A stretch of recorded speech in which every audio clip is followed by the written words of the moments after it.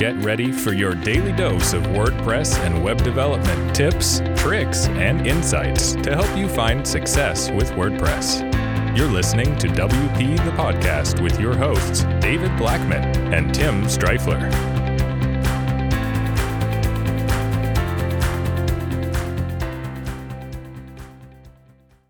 Hey everyone, welcome to another episode of WP the Podcast. I'm Tim Streifler. My co-host David Blackman will be with us in a few days, but for right now, I am flying solo. So today we are talking about the best way to build email opt-in forms on WordPress. Now, if you're not sure what an email opt-in form is, it's basically just a little form that has 1 to 2 fields, name, email, and that's usually it. You hit submit and you're either added to an email list or you're sent something and then added to the list or whatever. So we talked about yesterday that you shouldn't just want to build a pretty website for your client. You should want to build them a website that's going to actually help them achieve whatever their goal is, getting more sales, getting more leads. And one of the best ways to get sales and leads is to grow an email list. So if you can figure out a way for your clients or your own website to get people to opt in, you will be successful, right? Now, there's different ways to do that. Give them some sort of a freebie, an ebook, maybe some sort of free training or whatever. Lots of ways to build an email list. But today we're focusing on how to actually do that. What's the best method, right? Because you can, if you're using a page builder, add a code module and drop in some embed code from MailChimp or ActiveCampaign or something like that. And while that does work and it will accomplish the goal, in my opinion, there's an even better way to do that. And that's to use a premium form plugin such as Gravity Forms. Now, we've talked a lot about Gravity Forms over the years here on WP the Podcast. It is by far the most powerful and probably the most popular premium form plugin for WordPress. And it's for good reason. It's just really awesome, has lots of integrations, can do a lot of things. It's super reliable and robust, and it just gets the job done. So all of my email opt-in forms that I build in Gravity Forms, and using the MailChimp integration, I send people to MailChimp after they opt in.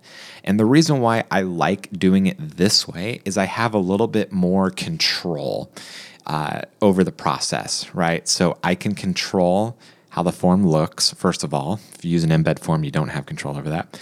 And then I have control over the way the form works. So, for example, do I want to send them to a thank you page, or do I just want some thank you text?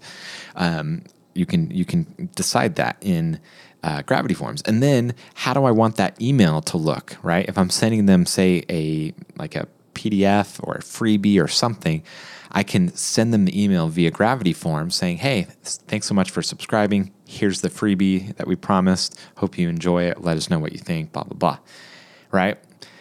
And so I can customize that thank you email and make it look the way I want. And then I can send the subscriber to MailChimp, and I can add custom tags, right? So in email marketing platforms, you can tag different things based off of how they opted in, what they downloaded, that sort of thing. So I can say in MailChimp that they downloaded this particular freebie. So Gravity Forms makes it super easy to do all of those things that I mentioned. It's not the only way, but in my opinion, it's the best way, and you have just ultimate control.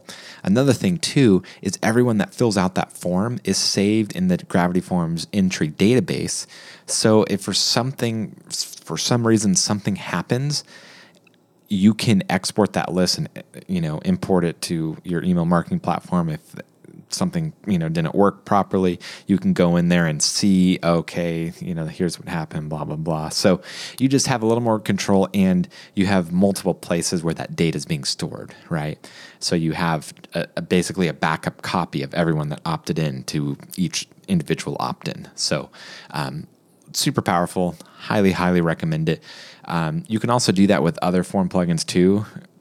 Most of the form plugins out there. However, Gravity Forms is just what we use and what we recommend, me and David both. So that is it for today's episode. Tomorrow we are talking a little bit different type of episode. We're talking about how to utilize a stand-up desk to create good, healthy habits. So I use a stand-up desk, and I've finally figured out the way to actually utilize it to actually be useful for me. So If that interests you at all, definitely just tune in to tomorrow's episode. Until then, take care. Bye-bye.